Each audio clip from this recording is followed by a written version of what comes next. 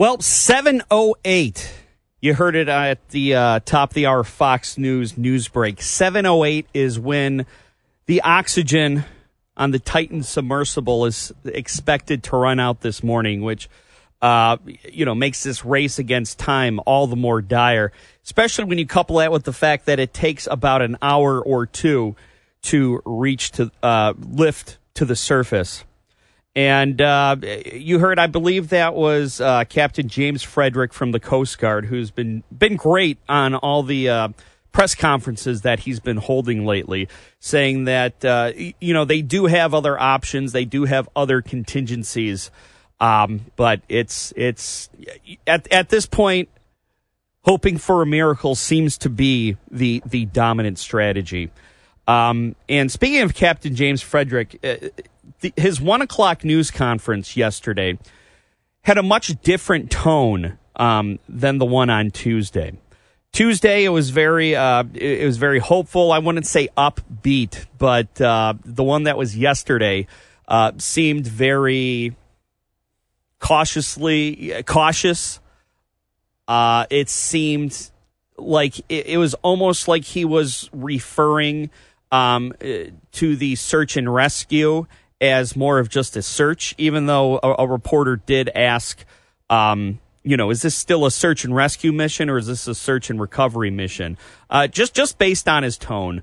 And he goes, well, I want to make it clear. It's still a search and rescue mission.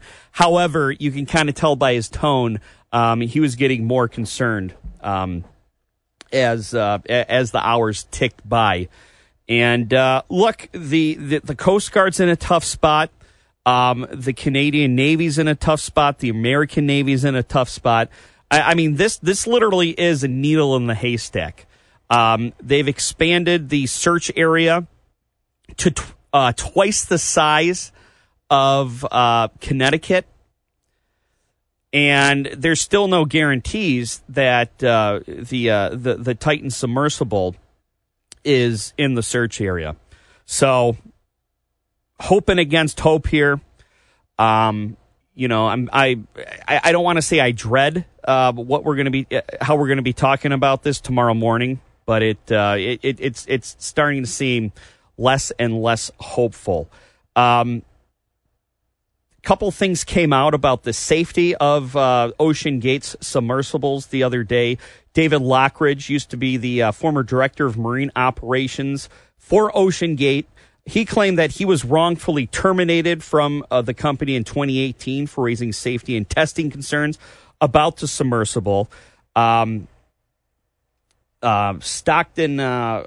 what's his name? Stockton Rush, that's it. I had it right here. Stockton Rush, the CEO of OceanGate, who is stuck in the submersible. Audio from a podcast he did last week is surfacing with David Pogue. He told him, at some point, safety is pure waste. I mean, if you want to be safe, don't get out of bed, don't get in your car, don't do anything. And all these people on board, they're adventurers, right? And we're going to hear from a Metro Detroit man who's actually been on this submersible, and they all have the same mindset. They're adventurers. They know the risk. They signed a waiver that said, a mission like this can result in a lot of bad outcomes, up to and including death. So, these people are built different. It's not something I would ever risk, but they knew the risks going into it, and unfortunately, those worst case scenarios might be coming true. We're going to continue to wait and hope for the Hollywood ending, and wait for that Disney movie, the inspirational true story of their amazing rescue. Because at this point, it's really all we can do.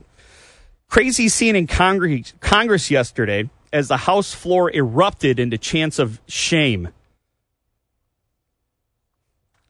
Hold on just a second. Let's see here. Let's try that again.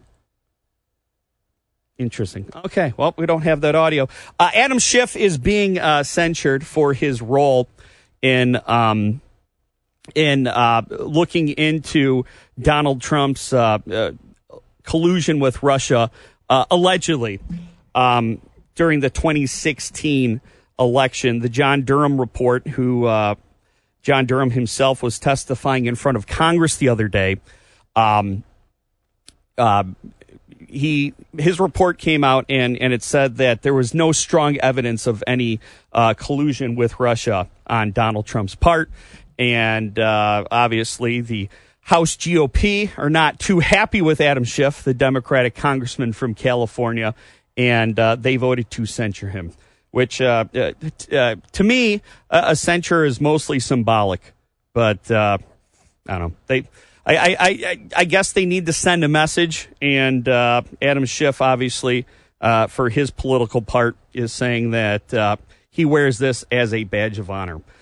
So the NHL Hall of Fame class was announced yesterday, and like Nick predicted, Henrik Zetterberg did not get in.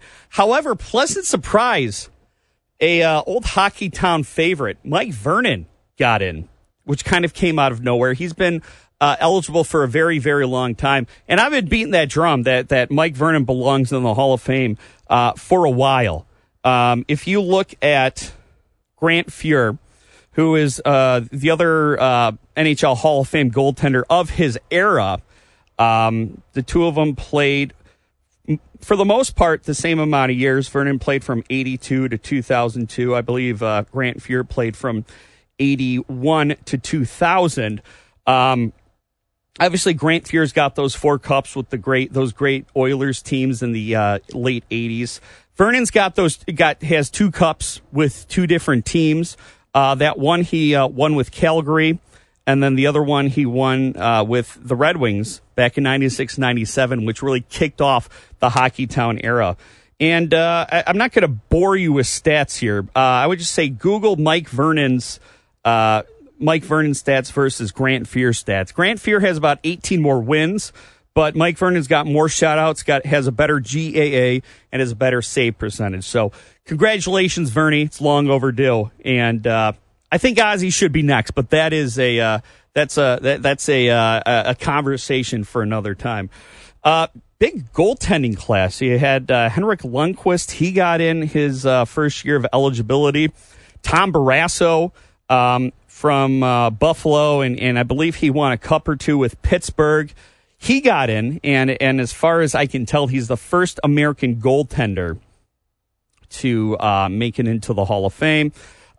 Women's hockey player Caroline Ouellette made it in. Pierre Turgeon had a bunch of great years with the Canadiens. Ken Hitchcock, he won a cup with Dallas, and my buddy Eddie Belfour. And Pierre Lacroix, who was GM of the Nordiques and Avalanche, also made it in. All right, 5:14 on First Thing with Mike Parsons.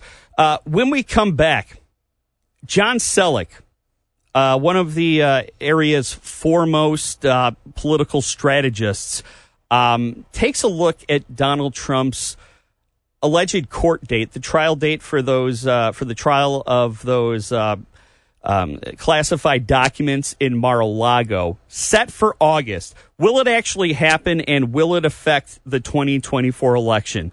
We'll find out next. All right, so federal judge Eileen Cannon has set an August 14th trial date for Donald Trump regarding the charges he's facing for keeping classified documents at his Mar-a-Lago property in Florida unsecured. So how will this trial affect the 2024 presidential race, and will the trial actually start on that date? John Selleck, CEO of Harbor Strategic, Public Relations on All Talk with Tom Jordan. Yeah, well, I think the short story is I will be surprised. I think most legal observers will be surprised if it actually can start that fast.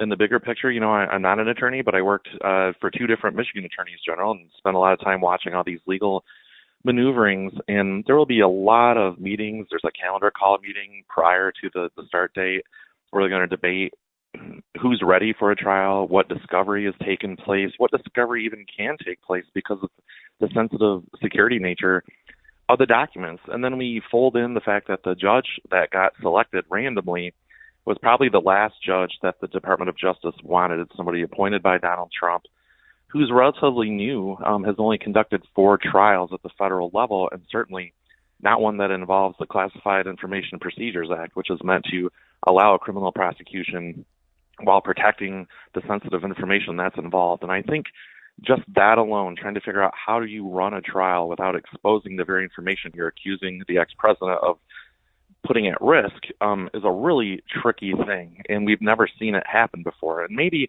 Tom, the way we saw President Trump handle his arraignment in Miami kind of gives us a hint about how the President Trump's side of the world will handle these upcoming trials. Yeah, it is a very tricky situation for a presidential candidate. He is not allowed to speak about the case, and if he does so, it could damage his case. But then again, if he does not speak about it, it will damage his political campaign, because his opponents surely will be discussing this at length. If you were to advise him, which I know you wouldn't, but if you were to, what would you tell him? Boy, I think actually he laid out the model, and he may have created the model, frankly, over the term of his first term. He laid out the model for how to handle this, and it's sort of the opposite of how the world used to work. Something like this happens, you go away, right? You duck in shame. You pull, you suspend your campaign, blah, blah, blah. What President Trump's team did in Miami when they were getting arraigned for this thing was to show up in Little Havana and go to the most famous Cuban restaurant that's there. If you've been in Calle Ocho at Versailles, that's where you go at the epicenter of that road. And then he went back to Bedminster and he held a party. And what they're sending that signal is, I'm not going to get sidelined by this. I've got a lot of supporters in a lot of different areas, not only in Florida and Miami, but back in New Jersey / all the folks from Washington who showed up. This is all political, and I'm just going to plow ahead. I mean, the human cost, Tom, of even as somebody who seems to enjoy the brawling of presidential politics, for Trump, the human cost, the stress of dealing with this, and for his team is going to be immense. And his team's focus is going to end up being drawn into this a ton. They'll divide. They'll have parts of the team, like on the Super PAC, they're spending all their time going after Ron DeSantis and maybe some of the others. But the president's inner circle is going to have to be focused on this and how you keep up this, hey, I'm fine, I got a lot of people around me, this is malarkey.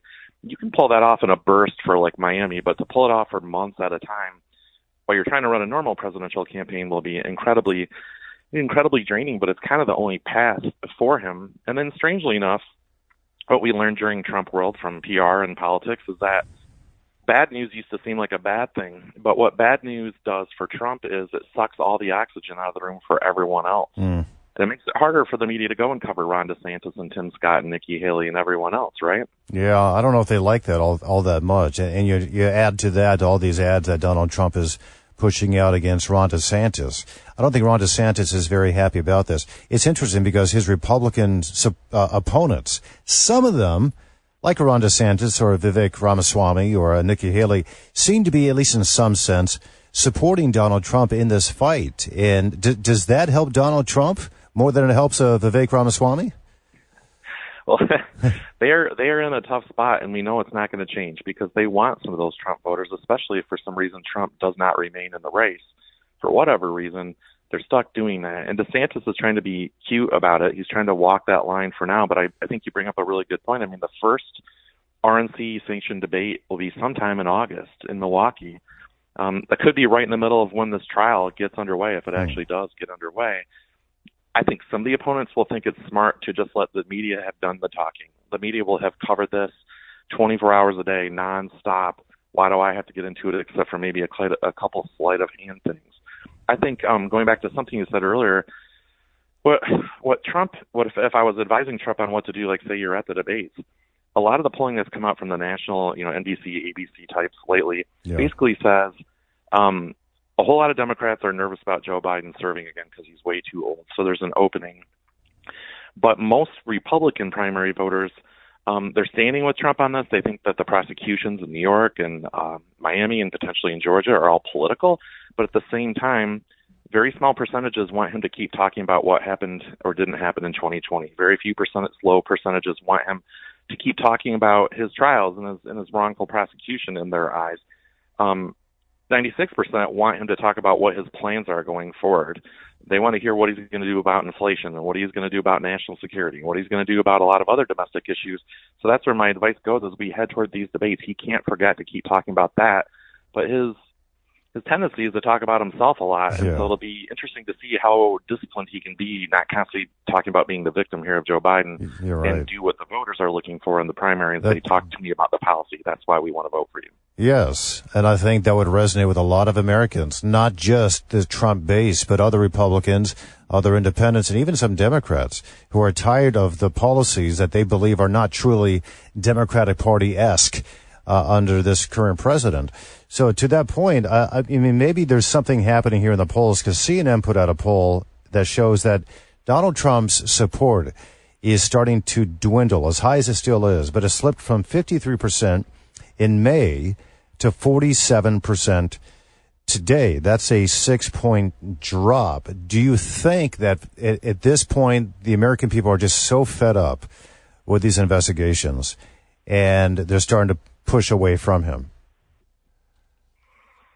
I think that is probably true. What we have to see is how that plays out over the long term.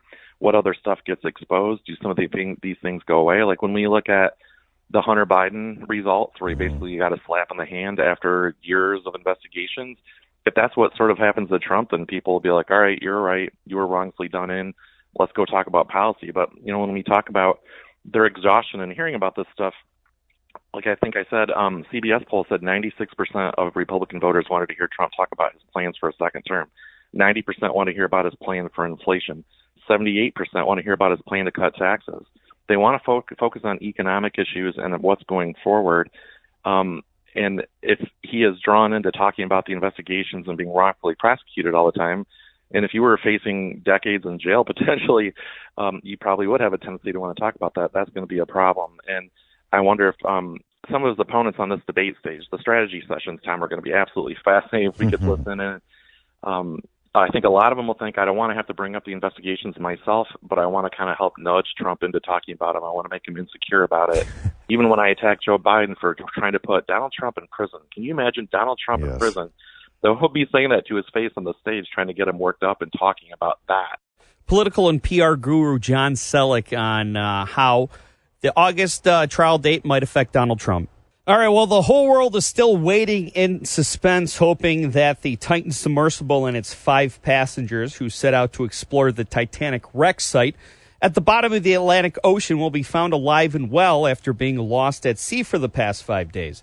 Metro Detroit man Joe Wortman has actually been on a dive on that very submersible, and he talks about his experience, what it's like on board, with Guy Gordon and Lloyd Jackson. It's awfully deep. At 12,000, 13,000 feet down, there's probably only 2 or 3 vessels in the world that can get there. So this is a real tragedy in the making if they're not able to get back up.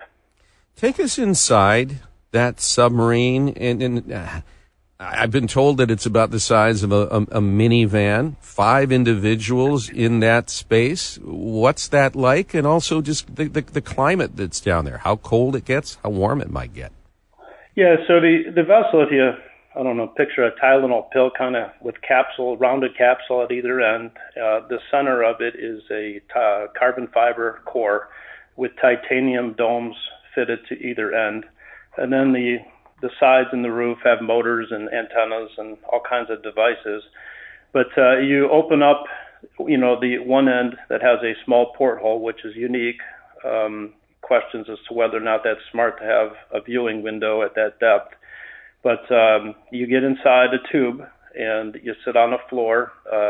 They put a rubber mat there, and it's very clean, LED light, handlebar, and they take about an hour to close it. The doors close, 17 bolts, seal you in, and then they put a vacuum on it to pressurize the vessel to 500 feet below the sea level. So any chance of leakage is really eliminated by them putting the vacuum on it, and then they drop you. So the process to even get in the water and bolt you in is it's a good hour and a half long.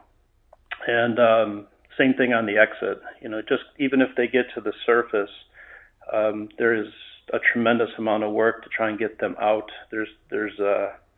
It's not easy. It's a very heavy vessel. And it's very strong with titanium domes and this carbon fiber material.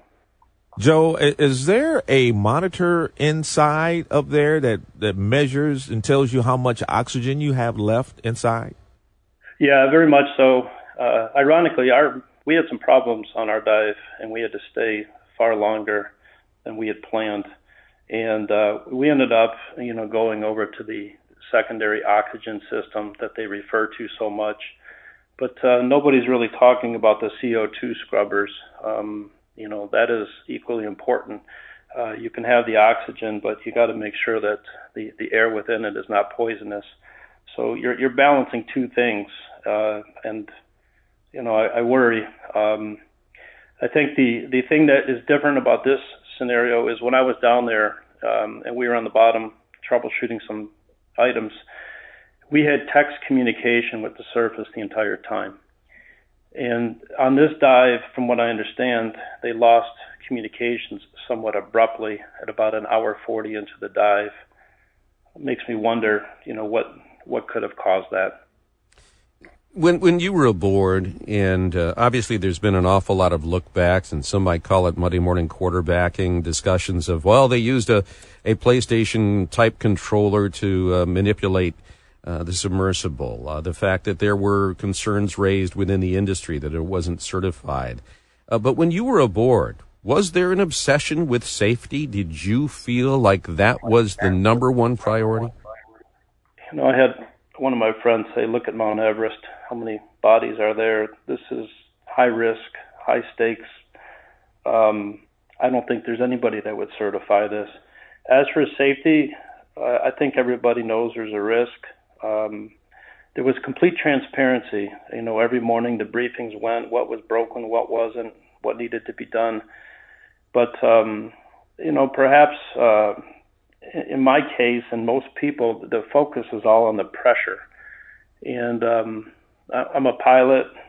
I recognize that the vessel is just one piece. You have to have electric working, you have to have hydraulics working, you have to have communications working. And what kind of perhaps caught me off guard was any one of these systems is equally as critical as the pressure. If you don't have electric, you can't get the drop weights dropped, which means you don't have the ability to float and go back up. If you don't have communications, you can't tell people where you're at. So any one of the systems breaking down is critical to, this safe operation.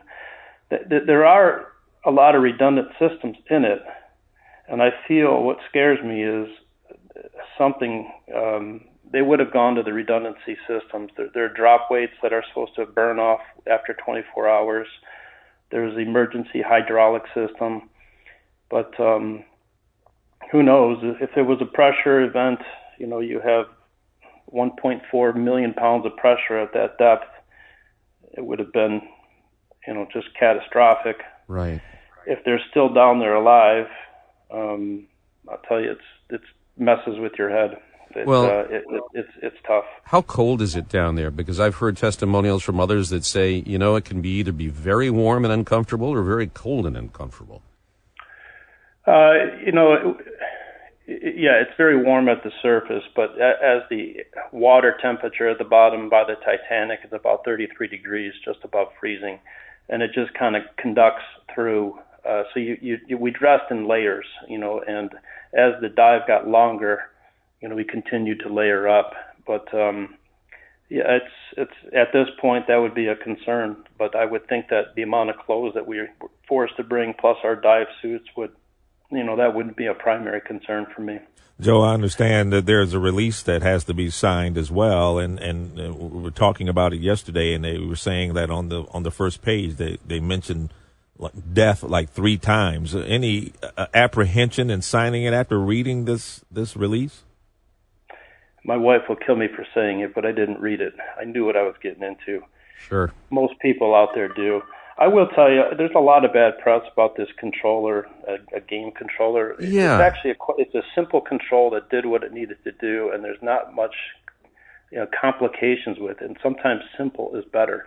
I never saw the controller as an issue. It worked. It was the other systems, core systems that get you. And what I don't think people understand too, this is This is like a game of Plinko. We dropped 3/4 of a mile south of where the Titanic was known to have sunk, and 2.5 miles of fall with drift and current and water temperatures had us land by the back of the ship in the debris field.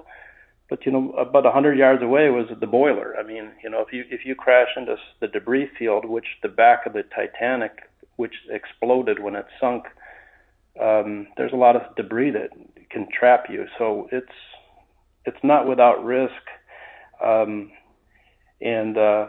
My hope is that they are able to dial in where it's at. I have no doubt they will bring that sub up one day. There's two billionaires, one from Pakistan and one from Britain, that the resources that the U.S. government is putting forth, plus them, tells me they'll get it up, but will it be in time? Well, I can only imagine that when you break through the gloom, that it is a magical moment when you see the Titanic before you. I've only got a few seconds left, but just tell me, is it everything that you hoped it would be when you got down there? No. We saw the debris field at the back.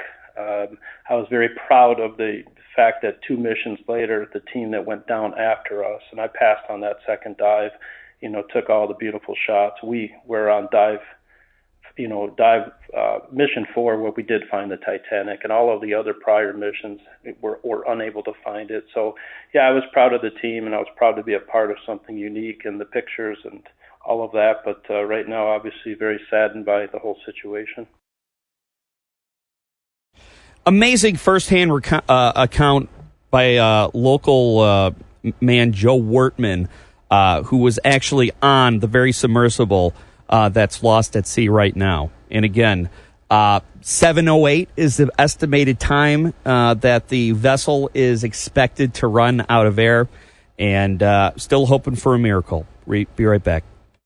Wild scene yesterday on the House floor as Adam Schiff was censured along a party line vote for comments that he made about Donald Trump's campaign ties to Russia on the day that John Durham actually testified in front of Congress about the Durham report, where he said that he found no evidence that Donald Trump colluded with Russia back in 2016 to give him an advantage in the election. And it was a scene, it almost looked like British Parliament when all the House... or the Knesset. Started chanting, shame, shame, shame. And I said yesterday, Guy Gordon and Lloyd Jackson, that my new favorite soap opera is the news, because if you were to walk into a Netflix meeting and just show them the front page of the USA Today, they tell you get it out of the boardroom because nobody's going to believe any of this stuff. Or the cable channels, the cable news channels as well. I mean, it's always something spectacular. Yeah. If Real Housewives did a congressional edition, that would have been what we saw yesterday. Yeah, Real House Members of D.C. Yeah. That's what it should be called. Yeah, as they rallied around Adam Schiff, I looked at him, I thought, they're going to pick up this guy and put them on their shoulders. And then I saw it was Nancy Pelosi, and I got, a lot of people could get hurt if they did that. But it was, listen, Adam Schiff got so far over his skis so often through the Russian, if you want to call it the Russian collusion hoax, but you hang a label on it. But through that, he professed to have evidence that he never produced. He continued to exaggerate the seriousness of it. Say what you will about the Durham report. They didn't come up with anything that was relevant. Mueller didn't come up with anything that was relevant. In the end, it was a nothing burger.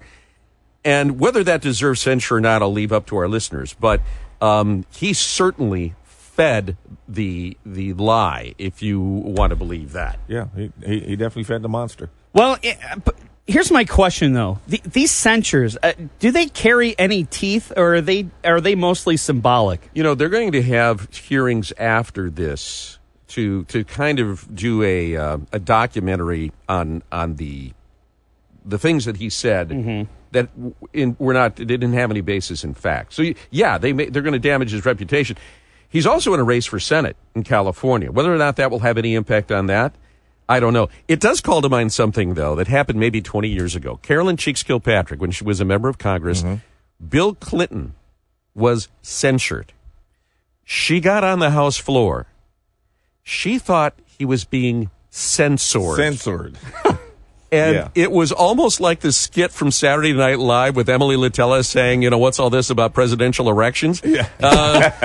It was, she was basically, you cannot silence the president of the United States. I condemn this censoring of the president. Yeah. And it was like somebody whispering, he was censured. I was going to say, doesn't she have someone on her staff to proofread her speeches or something? How did he get to the level? To the point where she didn't know it was censured and not censored. And you're watching other people on the, thanks to C-SPAN, on the floor of the House going, oh, somebody stop her. Somebody please. The eye rolls were, See, I'd be the opposite. I'd want to see it where it was going. So yesterday, Supreme Court Justice Samuel Alito, he wrote an op-ed in the Wall Street Journal defending a 2008 fishing trip that he took a private jet to with Paul Singer, a hedge fund billionaire and Republican mega donor, who's actually had 10 cases in front of the Supreme Court, which Alito did not recuse himself from. What was interesting was that this op-ed was published in response to a ProPublica investigation that hadn't been released yet. It was released an hour before ProPublica released it. So ProPublica asked Justice Alito for his comment on this.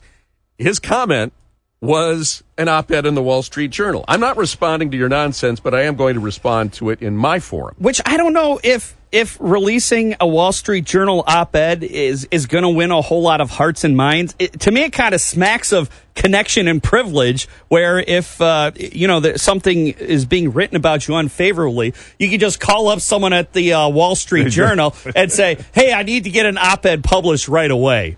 Yeah, well, and he's a Supreme Court justice, so, they're going to go for it. They're going to go for it, and he wants to control the narrative his way. Yeah, which, for an hour, everyone's like, what narrative? What narrative? People are probably Googling. Yeah, I invite our listeners to look at the Wall Street Journal op-ed page today because the editorial board has responded to this mess. They call this a fishing expedition.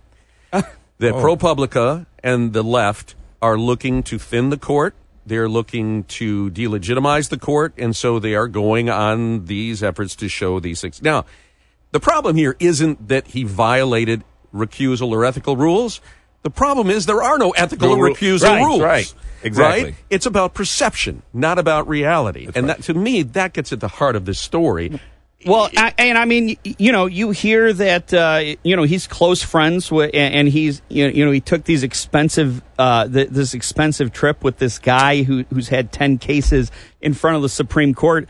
To me, on the surface, that sounds worse than what Clarence Thomas was accused of, because Harlan Crow didn't have any cases in front of the Supreme Court directly. I think some people drew some 6 degrees of Kevin Bacon correlations to something, but there was nothing direct. Except that Mr. Singer was not named in any of those 10 cases. So there was nothing, he was not named as a defendant. So there was nothing in there that would have been a blaring alarm to anybody saying that this is a... Now, how many times as a reporter have you recused yourself from going on a story saying, I've got a personal relationship with this person, can't do it? I've probably done it a half dozen times. Oh, yeah. When the priest that married Gail and I got caught up in a sex scandal, wow, had to recuse myself from that one. Tell me why you didn't do it. Yeah. And Gail said, I never liked that guy. And I said, that's good, because apparently a lot of the ladies in the parish did. Yeah. Yeah, we're going to, and maybe you guys should renew your vows if you haven't yet. Right, exactly. Not trying to tell you. Make sure that paperwork is done right? All right. Well, for more wacky revelry like this, stay tuned for JR Mornings with Guy Gordon, Lloyd Jackson, Nick Roddy, coming up right after the news. WJR 760.